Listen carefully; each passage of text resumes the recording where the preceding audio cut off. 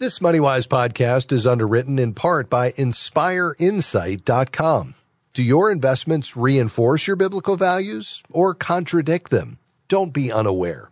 Visit InspireInsight.com to instantly screen your stocks, mutual funds, and ETFs for alignment with your biblical values and to find God-glorifying replacements with strong performance potential.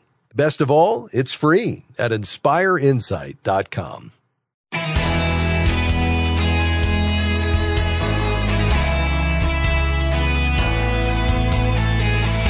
Benjamin Franklin said, "A penny saved is a penny earned." I'm sure you've heard that phrase, but you may not realize that it's a crucial insight into good money management. Hi, I'm Rob West, and just ahead, I'll explain why that's so. Then the floor will be open to your financial questions. The number is 800-525-7000. 800-525-7000. Thanks so much for being with us. This is MoneyWise, biblical wisdom for your financial journey. Well, on Mondays, as we start our broadcast week, we sometimes like to go back to basics and talk about one of the 5 things you can do with money. Let me review those. You can earn money, you can live on it, you can give it away, you can owe it to someone or to the government, and you can save and invest it to grow it for the future. So those are the 5: earn, live, give, owe, and grow. Today I want to focus on the first of those, earning, but I want to do so in a non-typical way. You know, normally when you think about earning, you think of getting a paycheck or perhaps receiving a pension or a benefit.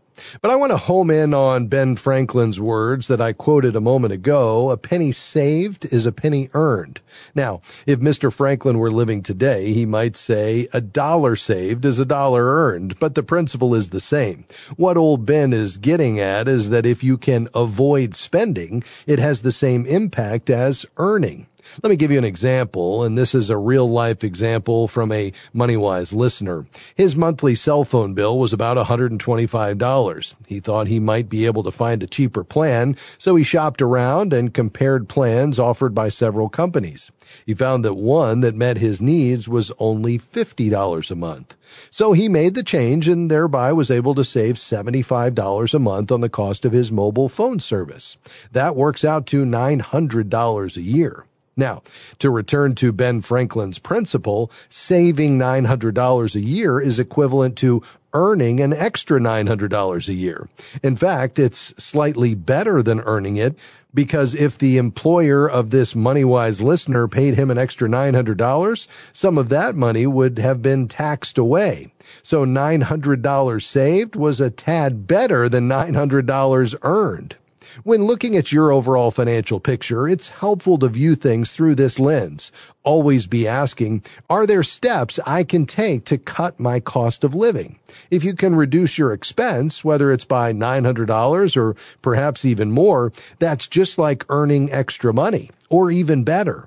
Now, I know you're probably thinking, in a time of rapid inflation, how can I cut costs? Well, first, think about goods or services where there tends to be a lot of competition, such as cell phone service or, in some places, internet service. You might be able to get a better deal from your current provider if you ask, or you might save by switching to another company. But you have to take the initiative to shop around. What about insurance? This is an area in which you might be able to save substantially by comparison shopping, not only for car insurance, but also homeowners insurance, or perhaps a Medigap plan or Medicare prescription coverage. It's not uncommon to find wide price variations in plans and policies that are quite similar. Another place to cut costs is at the grocery store. The fact is, some grocery chains are more expensive than others, typically because they offer more variety. Try buying all your staple items at a discount grocer, and your savings will really add up over time. Now, I'm not saying that all this is easy, but think of it this way. Let's say you spent an hour figuring out how to cut your monthly spending by $100. That works out to be the same as earning $100 for an hour's worth of work. That's not bad. Project that out over a year. Your 1 hour's worth of work will pay a very good return indeed. Probably everyone listening to me right now would like to get a raise. And I hope you do get one, but a raise is something that's not going to happen very often. So think about the spending side of the equation. Ask, how can I, in effect, give myself a raise by cutting my costs? Now, you can't cut your expenses down to nothing. That's not realistic. But you may be able to cut more than you realize if you apply yourself. Don't give up without trying. Who knows how much you might be able to save? So when it comes to earning money, always consider both sides of the balance sheet. And remember the principle from Ben Franklin, a penny saved is a penny earned. For more ideas that'll help you in 5 areas of money management, earn, live, give, owe, and grow, check out our website. We have plenty of free content that will help you along your financial journey at moneywise.org. I'm Rob West, and we'll be back with your calls and questions at 800-525-7000. Stick around.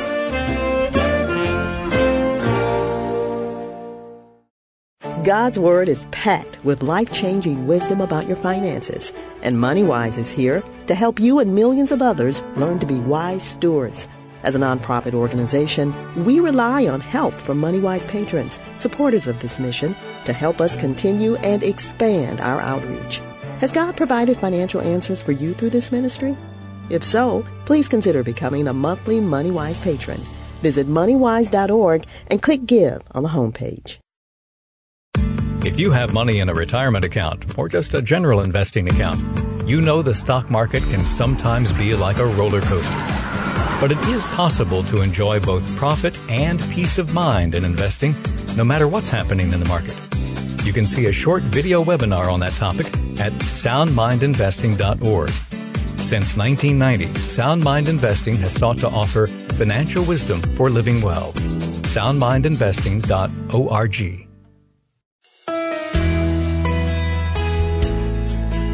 Well, we're so glad to have you back with us today on MoneyWise. I'm Rob West, and we're looking forward to taking your calls and questions. Here's the number, 800-525-7000. To beautiful Brentwood, Tennessee, Lynn, thanks for calling. Go right ahead.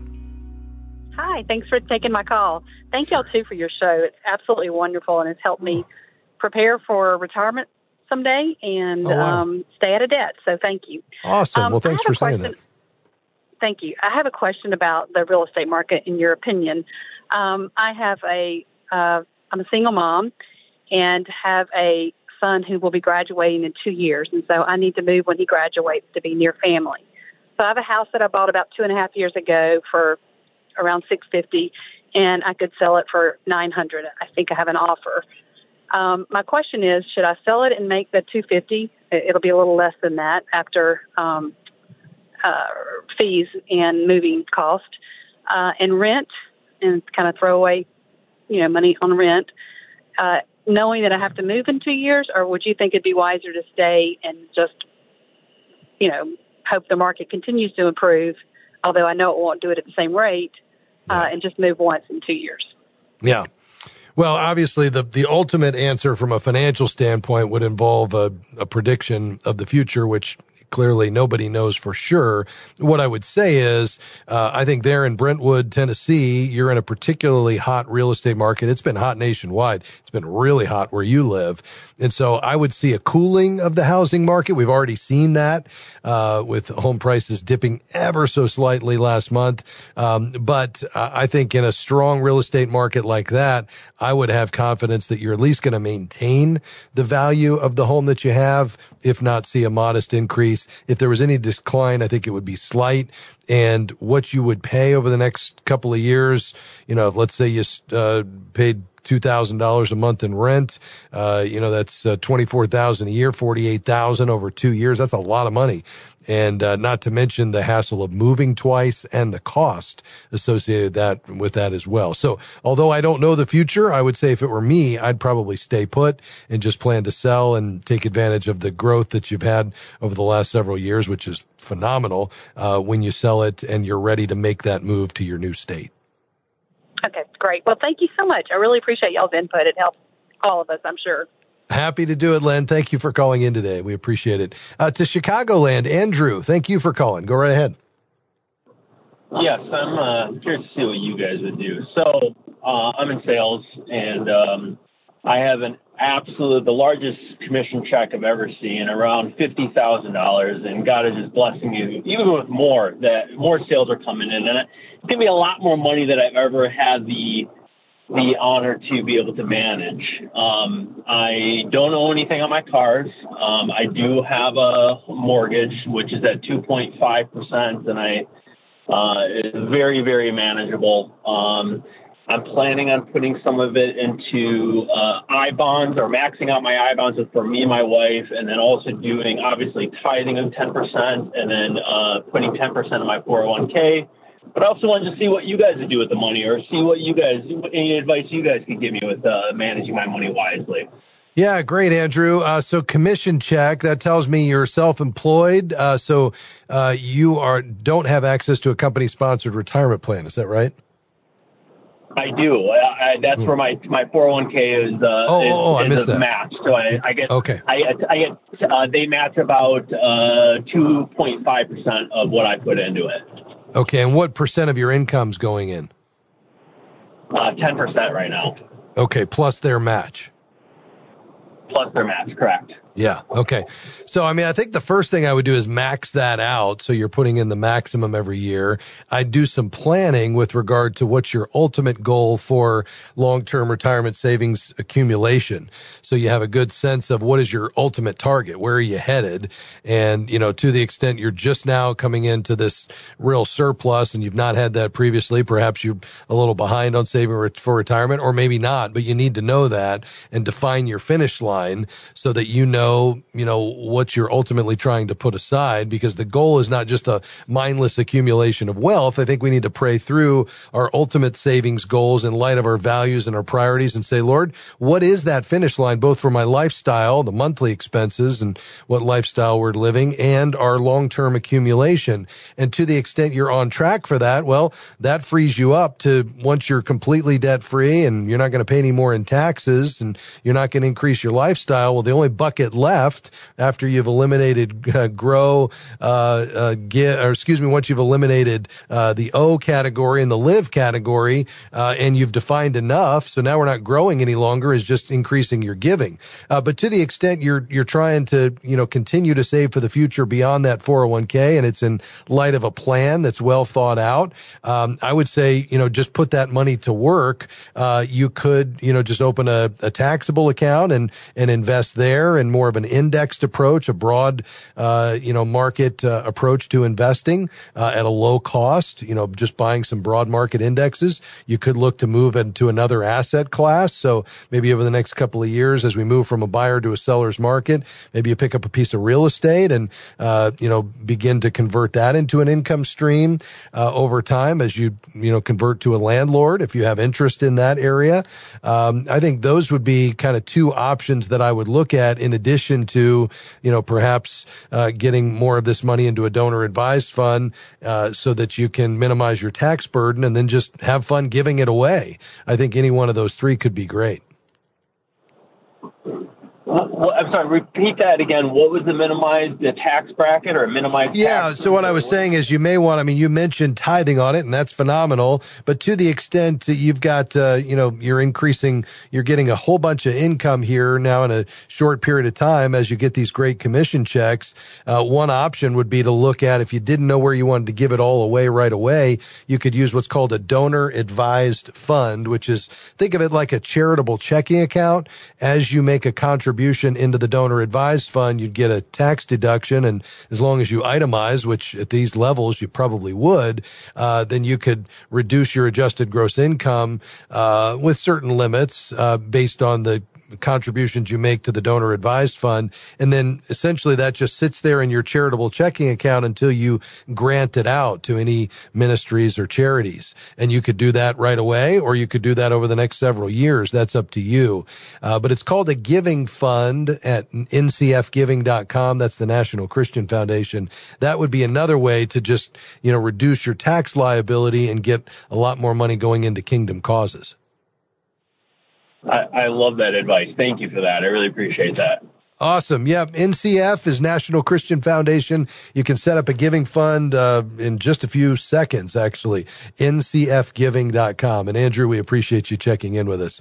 Quickly, before we head to our next break, an email that has come in from Brad. He writes, we have a blended family. My wife has 2 kids. I have 2 kids. We have one together. We're wanting to set up a will. Where do we start? And I would sit down with an estate attorney to draft up your will. It'll probably cost you around $500, but it'll be money well spent, especially since you're a blended family. There's other considerations there. Guardianship for the children. Should something happen to you and your wife, would they need to be separated or go to the same place? Also, what about your assets in a blended family?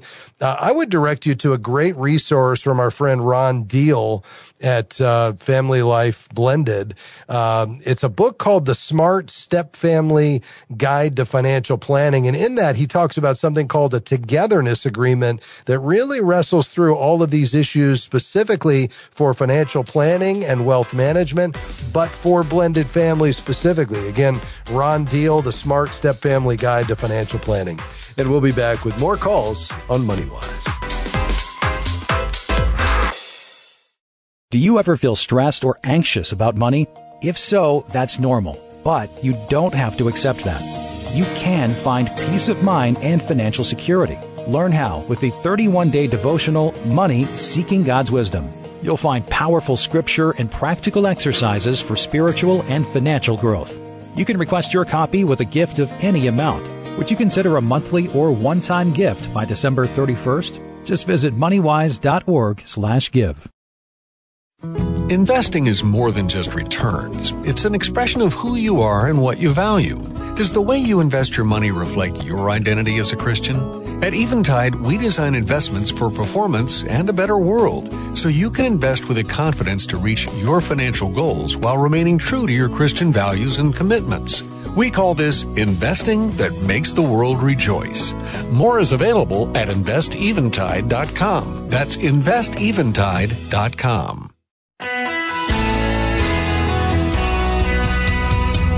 Welcome back to MoneyWise. I'm Rob West, your host, and I'm looking forward to hearing from you as we take your calls and questions from all across the country. 800-525-7000 is the number to call. Chattanooga, Tennessee. Michael, you're next on the program. Go right ahead. Hi there. I think I have a unique issue. Okay. In 2014, at age 60, I started a master's degree in order to teach at college level in my career. Okay. 2017, I started making payments on the loan based on the repay as you earn, which was $100 a month. Okay. Well, the loan is approaching $100,000. Yeah. I'm going to be 70 next year. So the college where I teach, because it is a state school, we have loan forgiveness if I make 120 payments without missing any. Yeah. So that will be 2027.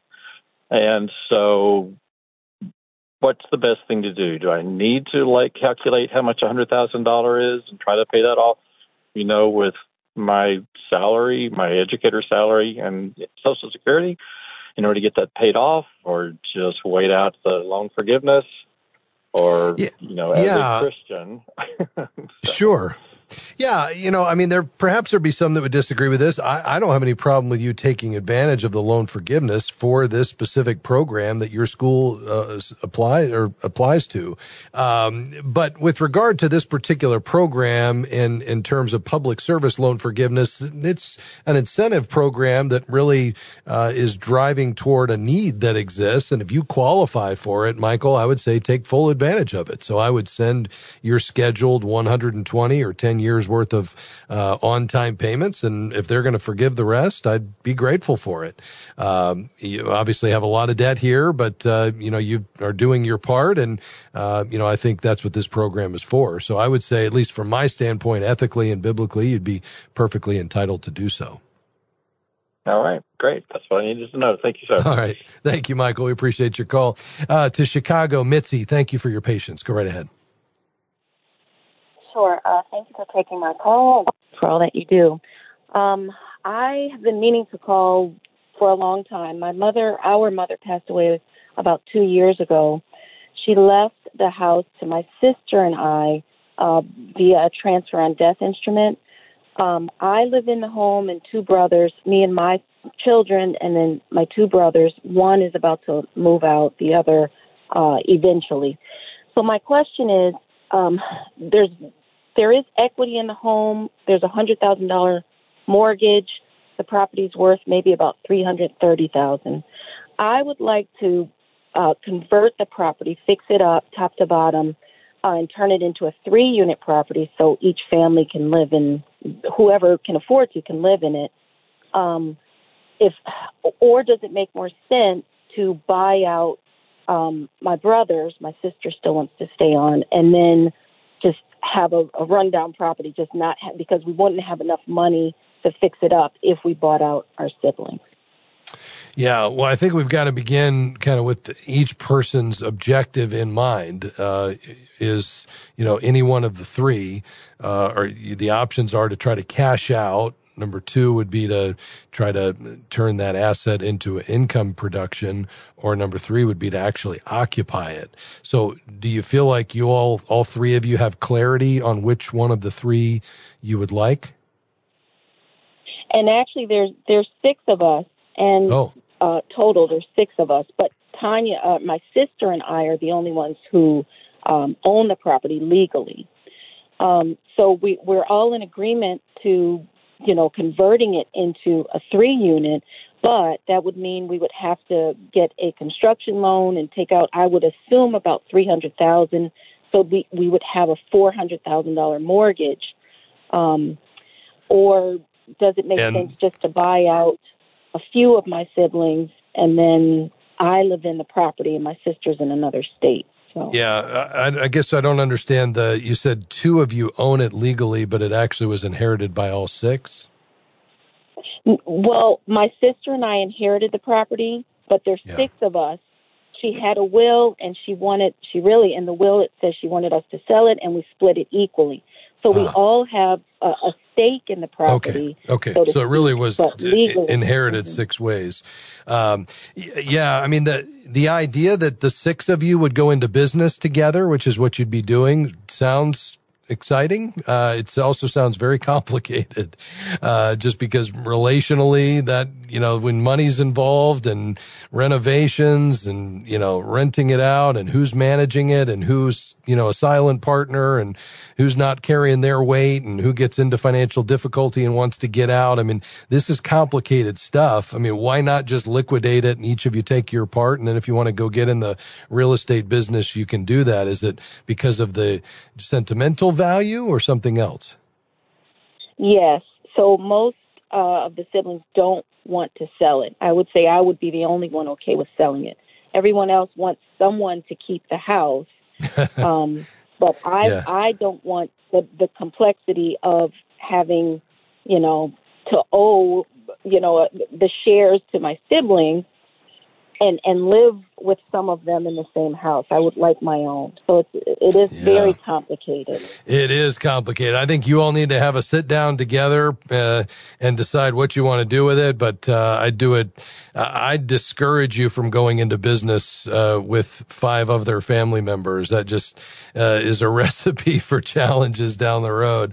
And whatever you do, make sure you have an attorney involved. This one's a little complicated. How about we do this? Leave your name and number, and we'll have one of our team members get back to you. Thanks for your call today. To DeKalb, Illinois. I think our final caller, Christian. I've got just a minute or so left. So I'm in debt a little bit. I have my credit card debt is $7,000. I'm 20 years old. I'm about to finish my degree as an associate, and I also have a car payment, and the car is worth right now $27,000, and I owe about $15,000. I was wondering if I should sell the car, get debt-free, pay off my credit card, whatever that money I have left is buy a cheaper car around $10,000, or what do you think about this? Yeah, the challenge right now, Christian, is car prices are just sky high.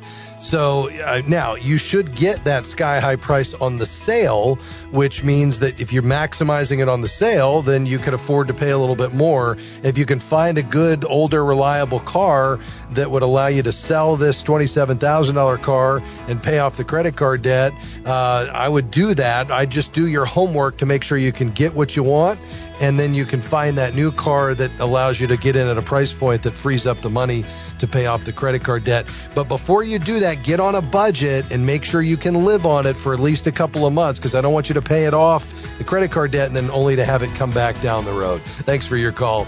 That's going to do it for this edition of the program. We have covered a lot of ground, it seems, and that's always the goal. My thanks to our amazing team today, including Deb Solomon, Amy Rios, Jim Henry, and Gabby T. I'm Rob West. I'll be back again next time, and hope you will too, for the next edition of MoneyWise. MoneyWise is provided by MoneyWise Media and listeners like you.